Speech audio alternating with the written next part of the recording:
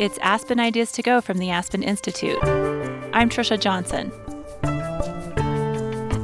In this time of social unrest and physical separation, how can we be more connected?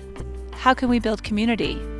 Mia Birdsong, an activist and writer, says we must show up for one another to provide strength, support, and accountability. How do we, in times of crisis, make sure that more of us are okay?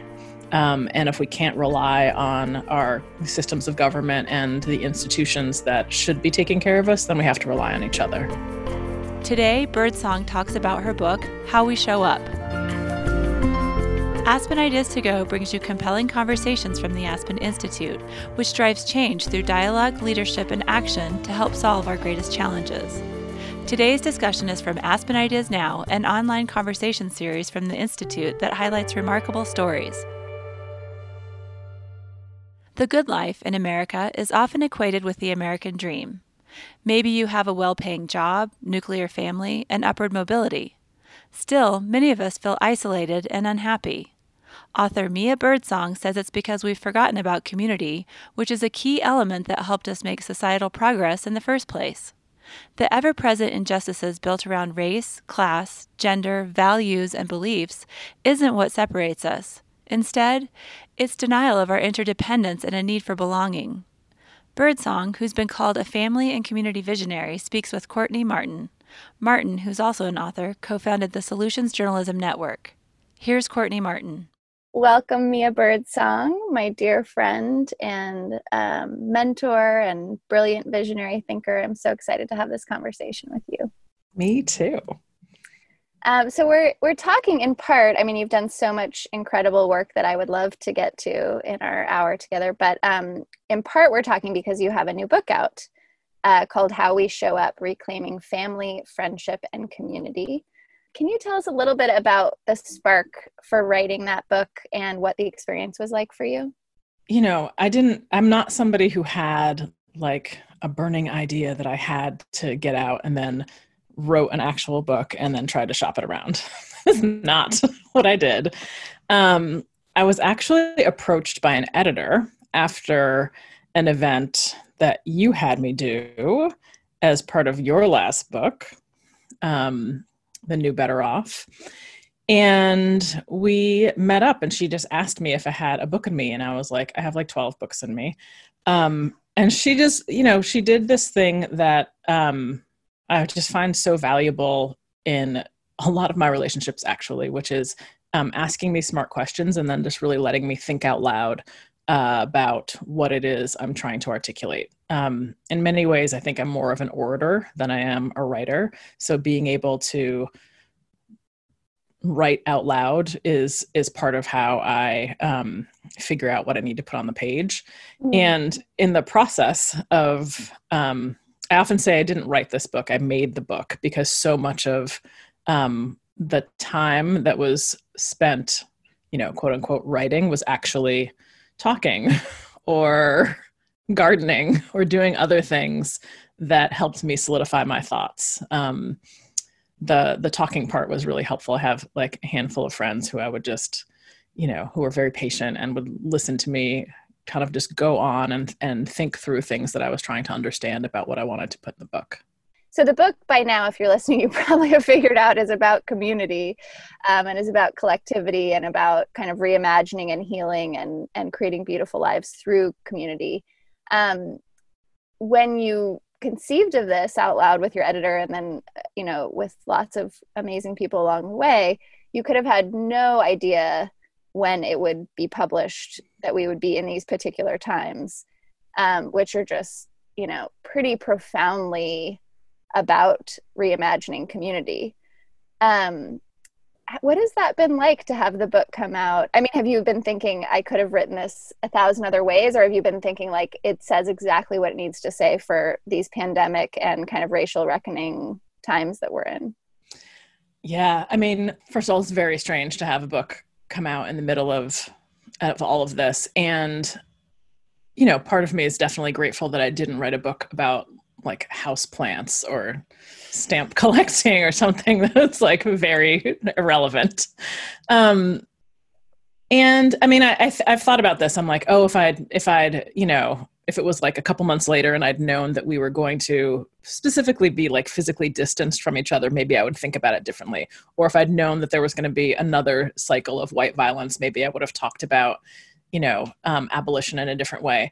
But ultimately, I think I would have, I feel like the stories that I tell and the wisdom that I collected feels like it is relevant now. I felt like it was relevant when I was writing it, and I have no doubt that they'll be relevant, when the pandemic is over, because the stuff that the pandemic has kind of and the white violence has kind of made starkly clear to us is not new stuff. It's stuff that existed before. And we're just now, I think there's a kind of pulling back of the curtain a little more dramatically. And I think more of us are more deeply aware of both kind of how inept our medical system is, how much our government hasn't structured our economy in a way that actually works for people, how much white supremacy is deeply embedded in not just our systems of policing and punishment, but in our economy and our health system, and in just like all aspects of American life. And part of what we need is obviously deep systemic change. And I think that they're like both kind of alongside that and in some ways kind of in between during that while we're we need to fill in the gaps. And I think that part of what I learned from this book is really like, how do we do that? How do we in times of crisis that are both kind of long-term crises, but also these acute ones, how do we make sure that more of us are okay? And if we can't rely on our systems of government and the institutions that should be taking care of us, then we have to rely on each other. And you're actually making me rethink my question, because you couldn't have foreseen this particular manifestation of what these times would be like. But I do feel like you're one of my friends who I'm like, oh, Mia totally called all of this. Like, you've talked about various kinds of apocalypse things that might happen. And obviously we've been talking about like racial reckoning and, white supremacy for a long time. So yeah. I the book is written as if you did know that something of this kind was down the pike, So anyway, it's interesting for me to kind of revise my own question there. Your subtitle is Reclaiming Family, Friendship, and Community. So I thought, let's take each one of those separately and just dive a little bit. So starting with family, you've spent a lot of your career thinking about family at the Family Independence Initiative, and then at Family Story, which you co-founded, and I'm sure in a million other ways. Talk about a little bit about what America, sort of like speaking in terms of kind of mainstream media, or what sort of the prototypical picture we have in America of family. Talk about why it's so wrong, and what the real danger of that is. Yeah, so we kind of have this hierarchy of family, and with the insular, heteronormative, nuclear family at the top.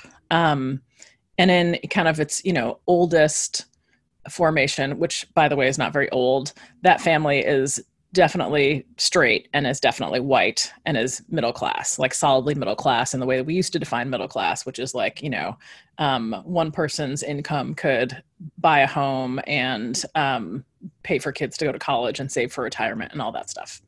Which sounds preposterous right now, but I know that is what we used to think. Yeah.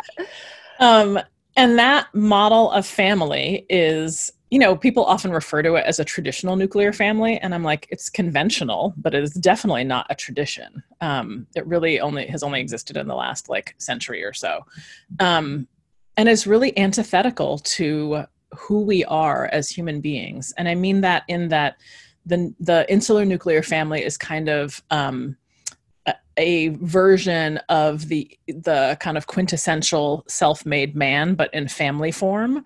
And both of those forms of individualism are about pulling yourself up by your own bootstraps. They are very much about like, kind of conquering your destiny and doing it yourself, and build a sense of pride in the idea that a singular human could kind of forge a life for themselves and be this particular version of happy and successful that is kind of defined by our American dream narrative. And that is all just a bunch of nonsense. First of all, even the people who we kind of who have been held up as successful in that standard, like certainly did not get there by themselves. First and foremost, there's some woman who's like, doing unpaid labor to make sure that that person can eat and like has a home that they can like live in that's not disgusting, right? But outside of that, like there are all of these, certainly for white men, there's a whole bunch of systems and that have been their way has been smoothed, and there's all kinds of things kind of like pushing them forward. But the other thing about that kind of form of individualism is that like human beings, we're not independent. We are like in our DNA, our brains, like we are wired for connection. We are deeply interdependent.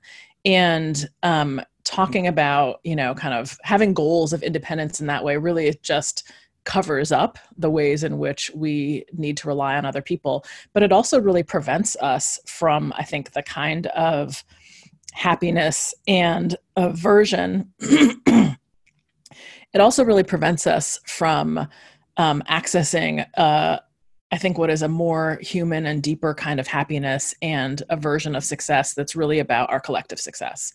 That version of success is it doesn't allow for the kind of care and love and sense of belonging that I think human beings fundamentally want. And then I think that when we think about family, that part of the damage that hierarchy does is that everyone who does not achieve that particular thing is either because they don't want it or because they tried and failed, right? Like every other family form is looked at as somehow like some kind of failure. And I think for folks who are, if you're a woman and you have no interest in having children or having a partner, you often get asked questions about like, loneliness, or when are you going to have children, or aren't you going to regret like not having, created your life in a particular way. And I think that's just a really damaging and narrow way to look at what a life can be. And I think the idea of having multiple, like that each of us gets to choose for ourselves what it is we truly want in this life and who we want to spend that life with and what we want those relationships to look like. That to me feels like a much more beautiful and kind of freeing idea of being a person than this idea that we have this very specific, narrow idea of like what family is and what success is. Yeah. And you've so beautifully attributed some of that like liberatory way of thinking about family to queer communities who have historically like, been doing that masterfully out of necessity, but have so much to teach those of us who grew up in, that sort of cookie cutter mentality. Can you talk a little bit about what's so totally about that? So, and I think I will say that I think that like Black queer women are always at the forefront of any progress that we make in America, right? If I think about, it's June right now, and we're like in the middle of Pride Month, and the history of Pride is kind of obscured by rainbow flags and I don't know what else. But Pride was originally a riot. Like the Stonewall was a riot, and it was started by trans women of color. And that history is, I think, less obscure than it, was a decade ago, but it's still not really part of how we think of the LGBTQ movement in this country, which often still looks like a very heteronormative way of being a person and being in relationship with other people. So there are these folks who have been excluded to varying degrees from what America's idea of what happiness and success look like. And those folks are, it's Black people, it's unhoused people, it's sex workers, it's queer folks. So anybody who has been on kind of forced to live on a margin, I think has both, like learned how to create really inclusive, loving, caring, like systems gap filling ways of being in family and community with each other because they've had to. I also think that for so many of the folks who I talked to for this book, there was, when they realized that, there was some point they realized that the American dream wasn't for them. So they were like, oh, let me do something else then. Like, what else could we create outside of that thing? Like, so there was this kind of mutual rejection of this idea of what it meant to be happy and successful. And I think that the folks who I talk to have maintained they're closer to their own humanity. They're closer to their own understanding of who we are as human beings and what's possible. They're closer to their own ancestral memory of how we used to live. Because all of us came from, at some point down the line, like came from people who lived communally, who lived in tribes, who worked together to, care for children, to make sure there was food, to provide shelter, to do all of those things. And they lived that way because that's what makes sense for human beings. We're pack animals. And so I feel like the folks who I talked to for this book have maintained some kind of connection or found or rediscovered a connection to that way of living and have reinvented it for, now, for being able to live now. And that has helped people, to some degree mitigate their experiences of oppression from white supremacy and patriarchy and capitalism. Yeah. The expertise that you surface in the book is just so beautiful. And I feel like so much of it is experiential. You did read a lot and, consult, like, what are the PhDs saying about things, but you were more intrigued by, like, how are people turning their own lives into art and into, composing their lives, as anthropologist Mary Catherine Bateson says it, in this way that's like, it is itself the expertise in the work of art and the like thing that they have crafted that we can learn from. I just loved getting to know them and getting to, like, feel like I was kind of peeking into their lives. Yeah. I mean, in many ways, this book is about my own journey to figure out how to do family and friendship and community in ways that feel more aligned with what I want. And I didn't think I was going to find that out by reading, what a PhD has studied as an anthropologist about family and friendship. I knew that the experts that I wanted to talk to were the people who actually knew what they're doing, and had been practicing, their lives in this way for however long. And, I don't think that, like, in many ways, we don't tend to think of people's lived experiences as a sort of expertise, particularly if we're talking about people who have experienced marginalization. And I mean, there are like longstanding stereotypes about Black families and queer families as being broken or deviant in some way, when in fact those folks are very clearly the experts that I want to be listening to and following. And it just seems important to reframe our understanding of what expertise is, and to know that if we want to live lives where we're expanding our ideas of what family and friendship are, and we're deepening our connections to people in community, that we have to actually look at what the people who know how to do that are doing.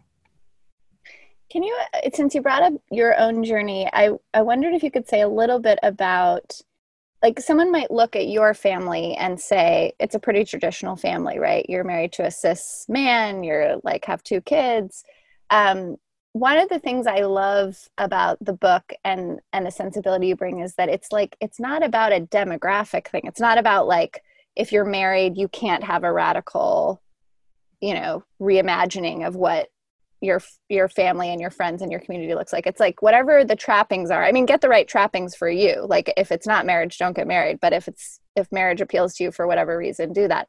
But it's about how you actually operate and what your expectations and your rituals and your practices and you know, how you make joy within whatever that structure is. So can you talk a little bit about like why it's not about, like, if there was a listener listening who's like, well, I'm a white guy who's married to a white woman and we have 2 kids, so this book is not about us. It's like, it's not about you, but it, like, you could within it's your for own you, marriage, right? I mean, like, it's really for all of us. Practices beautifully. You know, I mean, part of the kind of tension for me that I was feeling in my life was that the kind of more, and you know, they're rabbit ears here, right? Successful that I became under this particular idea of success, the harder it was actually to maintain the kinds of close family and friendship that I really wanted. So part of it was like, well, asking myself, like, well, what do I need to give up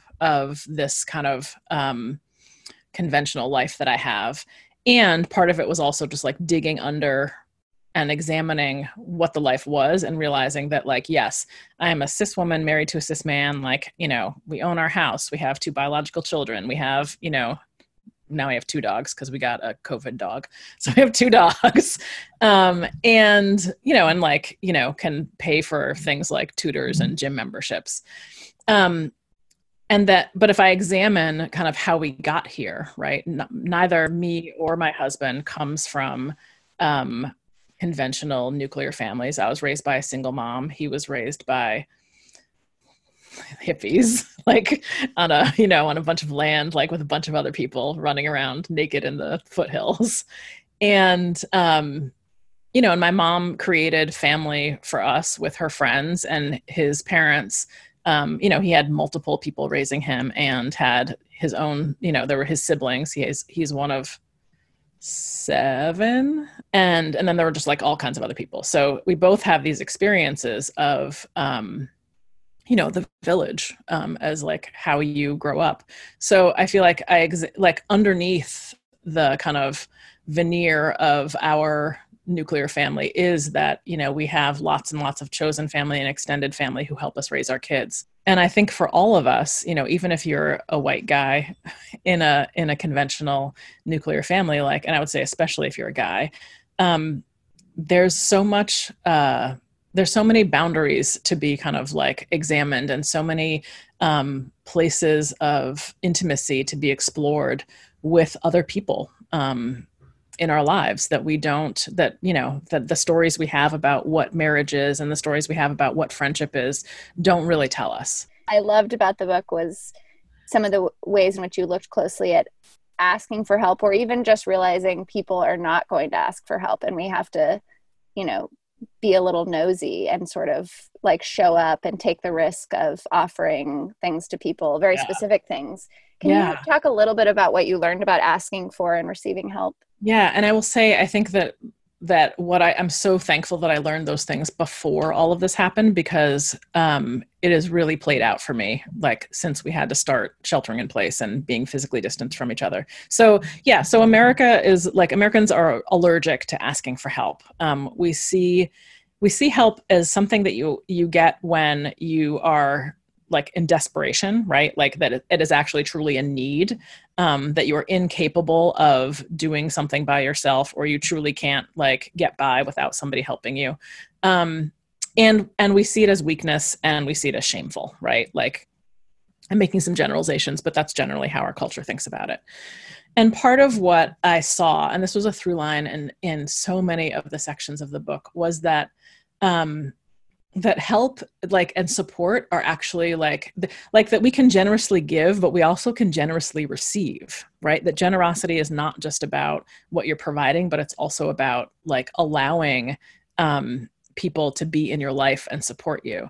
So I stopped thinking of help as a thing that you get when you like need it, and more a thing that like creates ease in your life. So that was one thing that was really important.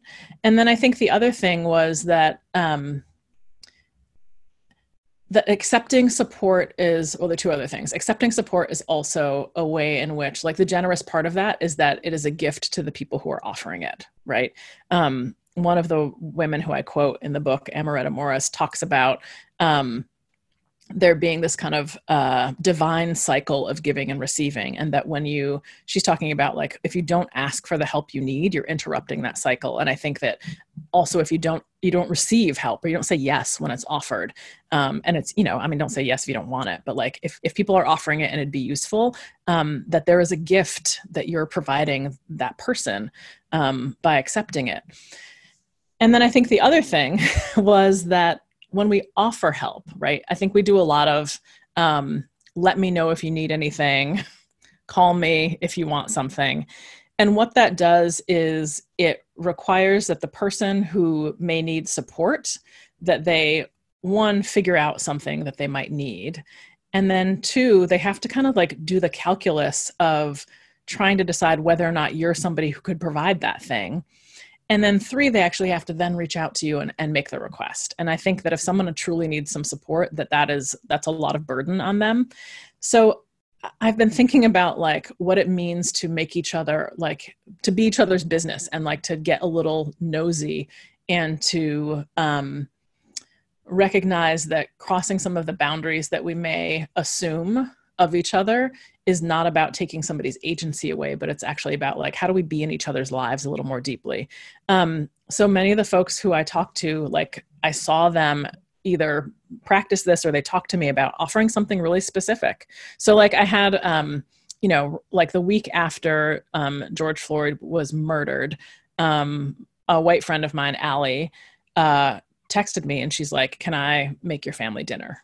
Right. And I didn't need her to make us dinner. Like I could manage that. But I knew she was offering, and I knew that I could receive it as something that would relieve a little bit of burden. And in a time when I was doing a lot of holding space for other Black folks and for, both my grief and their grief, she was like, I know Mia is doing that, so let me offer something that creates a little ease in her life and is like, like a thing then she doesn't have to think about. Mm-hmm. So I said yes. And it was, I knew, and I also knew that like it made her feel purposeful, right? It was restorative in some way for her to be able to contribute to supporting me in that way because she loves me. And that kind of generous giving and receiving is just a really powerful thing right now for all of us. One other thing I'm hearing that I feel like is so different than sort of a traditional white American conditioning around this is that it's not about, sometimes someone dies or, there's a true emergency where it's like, get the food train going and like, we need to like show up for these people in a deep, big way. But what you're really talking about a lot is just like nourishment and ease, mm-hmm. and like these like kind of lighter touch ways of just like showing up for each other that are not like someone had a baby or someone died. Exactly. Therefore we cook a meal. It's exactly. Like having a little bit more just like sense of making our people's lives easier, whether it is because of a George Floyd, news that your friend's like emotionally doing a lot of labor, or it's just, it's been a hard week for them for who knows what reason, or, I love that sense of just like, how do you nourish the people around you when you have some extra bandwidth? Exactly. And I think that if we do it in ways that feel restorative for us, right, it's not depleting. I think that's part of it too, is like really understand, like, I don't offer things that I feel like are going to like drain me in a way that I'm going to then resent or like kind of feel crappy about. From like, there are times when I have to do this, right? Do that. Like, I feel like, our children they eat 3 times a day. Like, I'm not super stoked about every time I have to cook my kids a meal. But when it comes to, the adults in my life, it feels really good to find the ways in which being supportive and offering of myself feels restorative. And the other thing is that it allows us to know each other better, right? There's a kind of intimacy that is forged when you are in each other's lives in that way. And that feels really powerful right now too, especially since we are craving, right? intimacy, right? We can't touch each other, but I feel like being able to get a little closer to each other in that way just feels very life-giving right now when we're so when we're feeling the lack of like physical touch and not being able to like gather with our friends in the way that we used to be able to. Thanks for listening to Aspen Ideas to Go. For the first time, the Aspen Ideas Festival is being held online and it's free. Catch discussions featuring Bill Gates, Keisha Lance Bottoms, Mitt Romney, Alicia Garza, and many others. The conversations are streaming online at 7 p.m. Eastern through July 2nd. Go to aspenideas.org to sign up for the festival. Again, that's aspenideas.org. Let's return to our featured conversation. Here's Courtney Martin.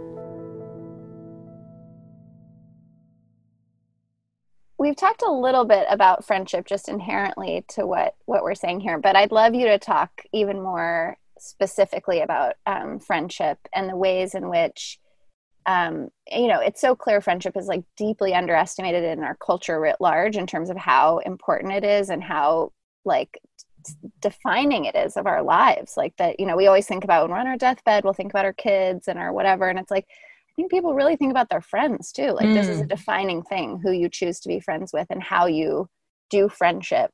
What did you learn in the book about like doing friendship more radically?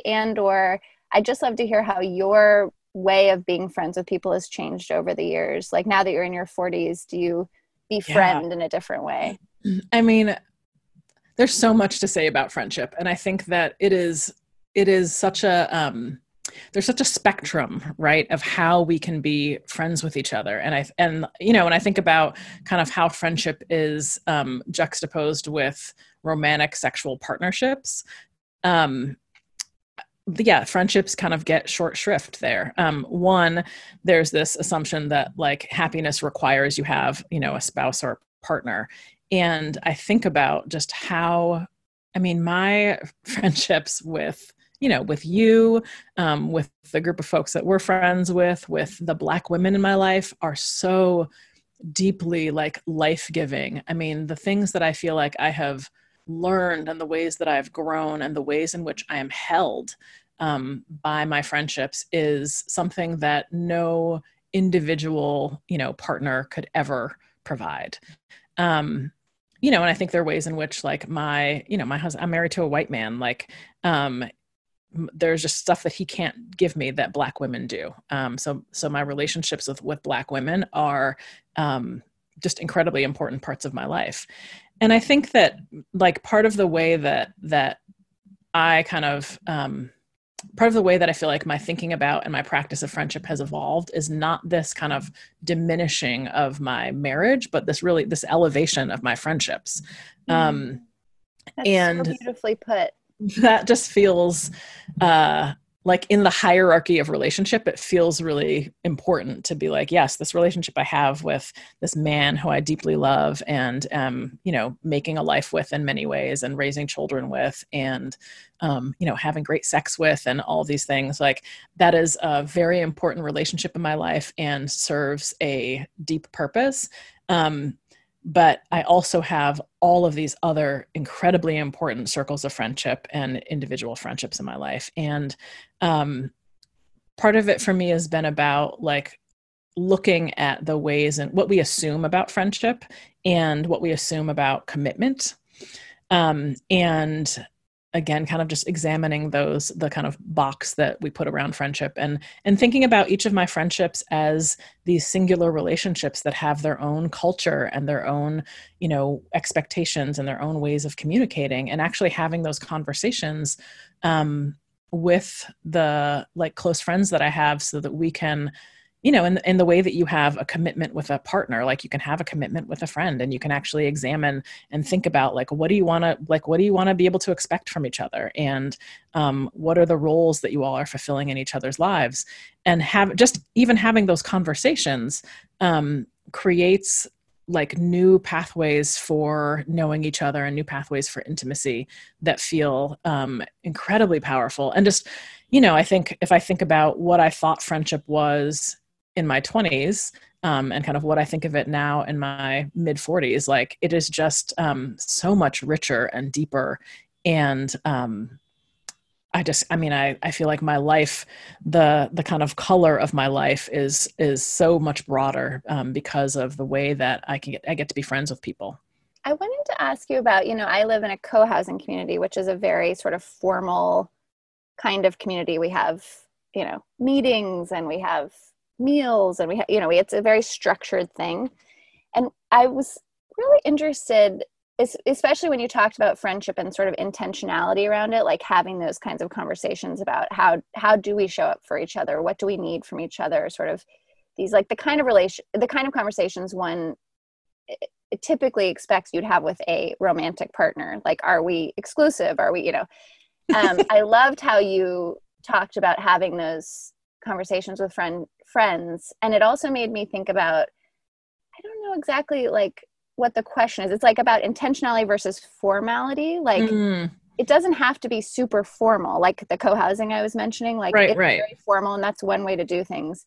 And it's helpful because it's like, it's very clear and there's not a lot of, sort of confusion about who's showing up when or how. But the intentionality doesn't have to be formal like that. It's more about just like have the conversation. Do you know what I mean? Can you talk a little bit about that? Yeah. And I think that, there's a little bit of kind of courage that it requires, right? If you've never had those conversations with your friends, because you're asking both of you to like articulate what you mean to each other. And that's not a space that we typically have in our friendships, where we kind of like, we talk about like, well, this is what this friendship means to me and kind of what I want from it. And can you tell me the same things for you? And I think that again, it just part of it is about creating clarity. I think that, I think we often have romantic relationships and where one person feels like they're giving more than the other. And I think we have friendships like that too. And if we can clarify kind of what it is we're available for and what we can expect from each other, then I think there will be less hurt feelings and resentment. So there's that piece. And then there's really just like the co-exploration of what's possible in the relationship. I have a friendship with a man who, on like, I think if you like read our bios, you'd be a little confounded as to why we're friends. But what we've discovered kind of over the course of our friendship is that we are really similar in terms of like, what our relationship with our parents was like, and kind of some of the, we're both sevens and when we look at Enneagram stuff, there are all these ways in which like how we were fundamentally created as people, are really similar. And we both have a deep commitment to, our personal growth and kind of like, dealing with our childhood like traumas and stuff like that. And we're really like each other's partner in that work because we really understand kind of how the other person is wired. And that relationship has a kind of intimacy that really does not fit inside of what we typically think of as like a friendship box. But because we've had all these conversations about what the relationship is, like we know what to expect from each other. And I just feel like having that friendship has created, a tremendous amount of personal growth for both of us. And it's just nice having this person who I feel like gets me in the way that I get me. And like, we can like call each other on our crap because we know how the other person is wired. And that kind of intimacy is just really powerful. And that kind of intimacy requires such maturity. Like that's part of what I'm hearing you say, like the way in which you and that friend, as an example, have like been clear about your expectations of each other. And the way you show up in various moments in the book with other friends being like, it's mature to be like, what do you need from me? And how can I be clear about the ways in which I can or can't show up for you? Like that's grown ass shit, right? Like that's like, you have to be a grown up to do that. Totally. So how do you develop those muscles? Like for people who are listening, who feel kind of like skittish and sort of like, whoa, that sounds so hard. He definitely thinks of our relationship as one of the most adult relationships that he has. And, like chapter 2 of my book is really about like yourself. I think for me, it's been a lot of like therapy. And in particular, like a kind of approach to my own knowing of myself that's really about like, how can I be like deeply aware of me? And like, if I'm like activated around something, like what is that about? The boundaries work that I feel like I've done like in therapy and then therefore in my relationships kind of just like blew open what I thought boundaries were about. I thought boundaries were like about like rejecting some thing that somebody was asking of you or a way that they wanted you to be. And I think like fundamentally I understood boundaries as just like really understanding what is yours, like what's your stuff and like what's somebody else's. So that when I'm in relationship, and of course these things just like show up in your relationships. So when I'm in relationship with somebody and, I feel a way about something they said or did, part of my responsibility is to examine like why I'm feeling that way and to see what of it is really about like my own stuff and like some story that I'm telling about like, what's going on. And then what if it is theirs, right? And that I can't be responsible for what's theirs. I can only be responsible for what's mine. And if I'm in like, a close relationship with that person, I can talk to them about what's theirs. But it really is like, we need to each kind of take responsibility for what's ours, but then also support each other in working through our stuff. That's what that all feels like. And I think that, that's when it comes to, like, that's a kind of accountability, right? Like that is us deciding to be as close to, kind of the best version of ourselves that we can be, and helping the other person be held accountable to that version of themselves. Yeah. And I think that's another reason why having those conversations in your relationships is important, because it's not just about like, how do we want to be in relationship with each other, but who do I want to be in the world? Like, who do I want to be as a human being? And that I can't actually do that work by myself. Right. Some of it I can, do in my head and do in therapy or whatever. But like, really, like when it comes down to it, we are in this world with all of these other people. And part of what I know I want from my relationships is people who will support me and celebrate me and show up for me, but like also people who will remind me, right, like who I am capable of being and will help me hold myself accountable to being the best version of myself. I love that. And it's why personal growth, if we call it that, like, again, getting back to the sort of white supremacist, like, I don't even know if it's traditional because it's a pretty modern invention, like therapy and all of that stuff, but just this idea that like you're working on yourself so you can like perfect who you are, so you can be even more successful. I'm thinking of like all these people are like thinking about efficiency all the time and like, how do you like manage your emotions so you can like be more effective at work and logical. Right. Yeah. And like parent in a way that's like the perfect parenting strategy for getting like the most amazing children. Like that's also like inwardly focused. And so I think sometimes people think like, well, if I'm going to be community minded, I can't work on myself. Like I have to just think about everybody else. And it's a deep misunderstanding of like working on yourself so that you can be in community more beautifully and clearly and joyfully. And so those people can hold you accountable to who you want to be, but not from a perspective of like perfecting something or like achieving some particular thing, just like being yourself more fully in the world. Exactly. And again, like that requires a level of intimacy that I think we don't often look for or try to cultivate in our friendships.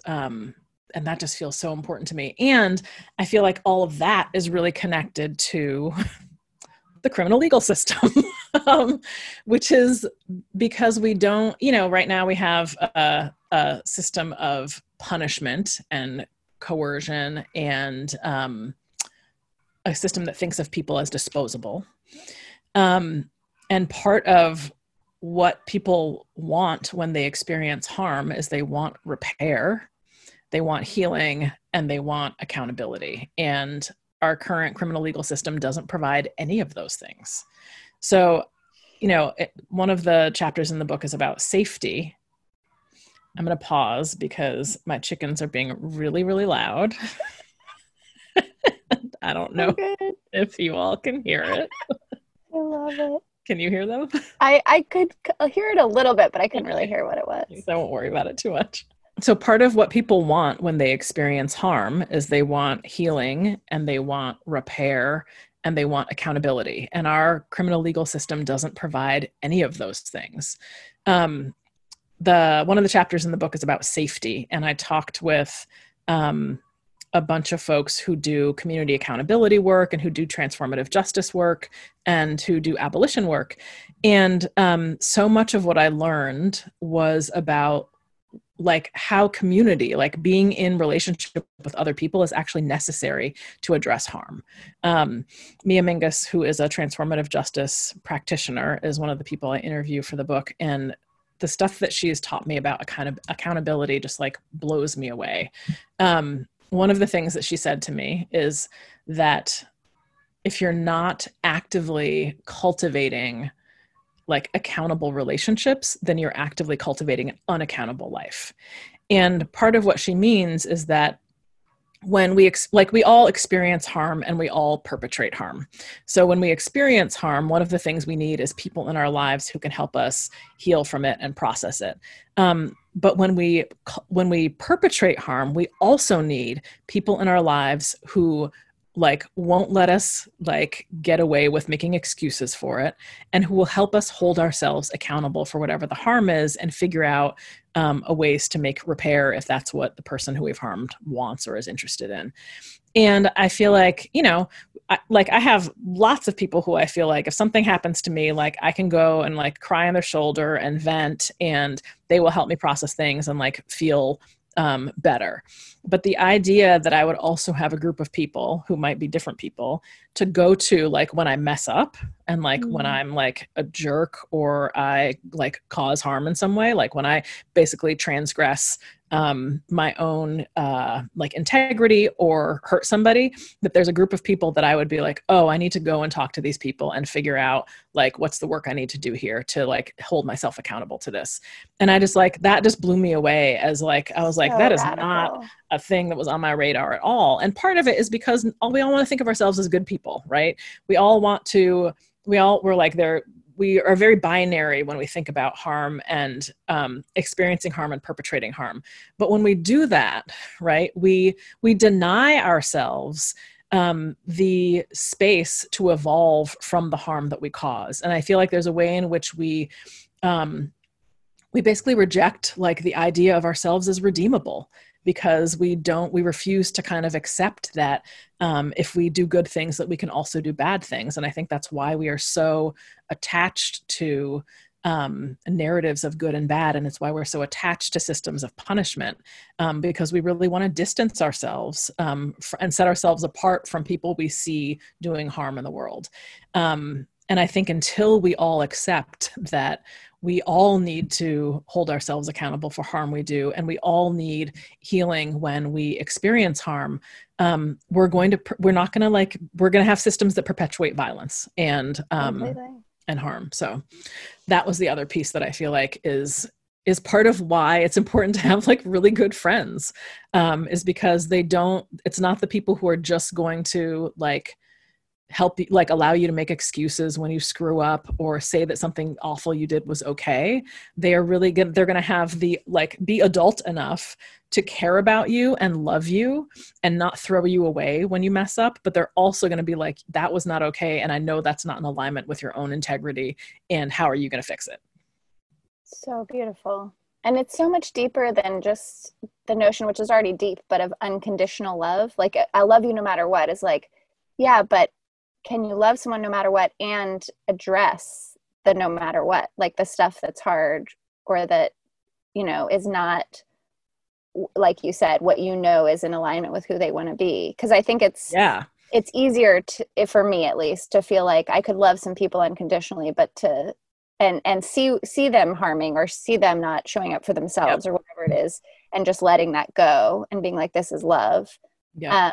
But Yeah, what it's you're love with accountability. It's so love with powerful. discernment. Yeah. Oh my And I God. think, and this is again, like I will say, like Black queer women are the ones who taught me about like love with discernment, love with accountability, is like and like doing work that's not just thinking about like, oh, I was a jerk to my friend, but like talking about like sexual abuse, talking about domestic abuse, talking about violence.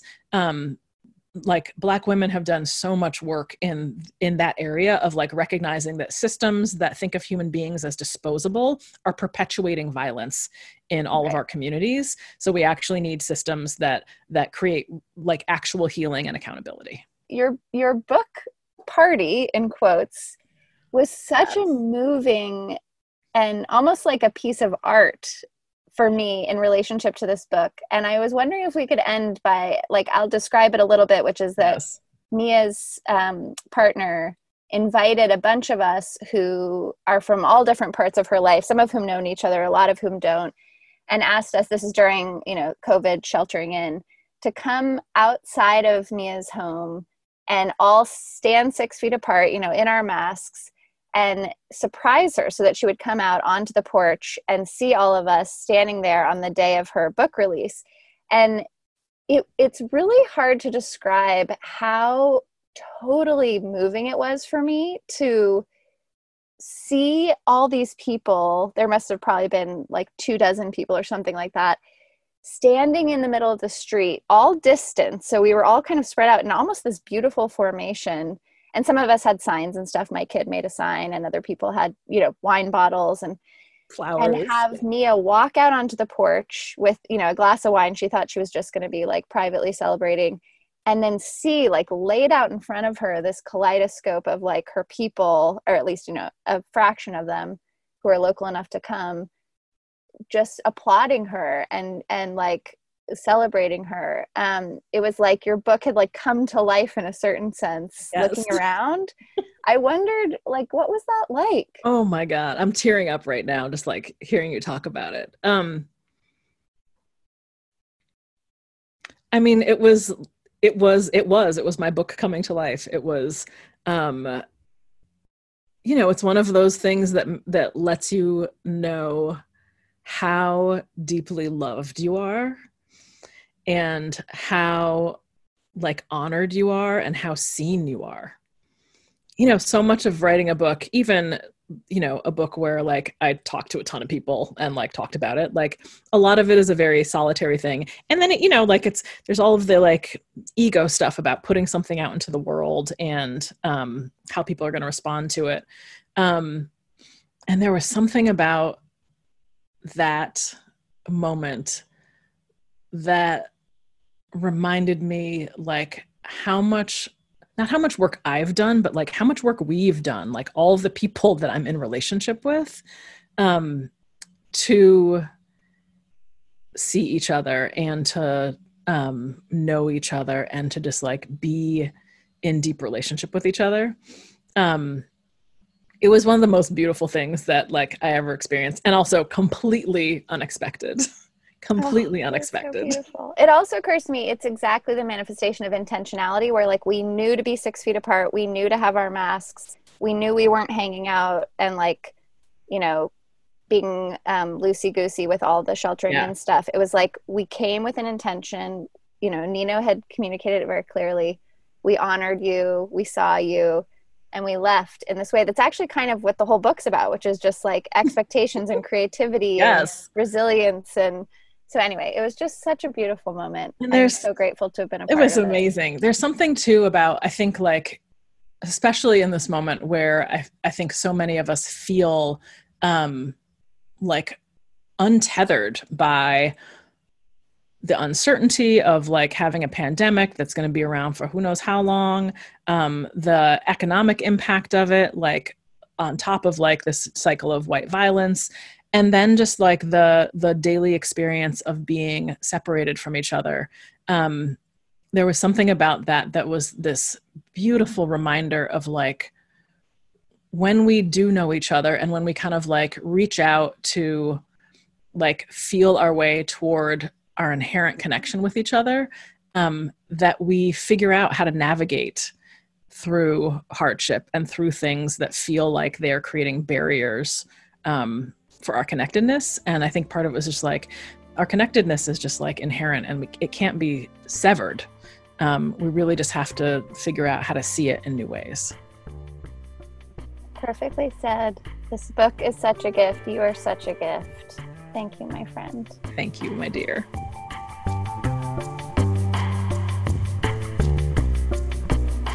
Mia Birdsong wrote the book How We Show Up, Reclaiming Family, Friendship, and Community, which was released July 2nd. Courtney Martin is the author of The New Better Off, Reinventing the American Dream.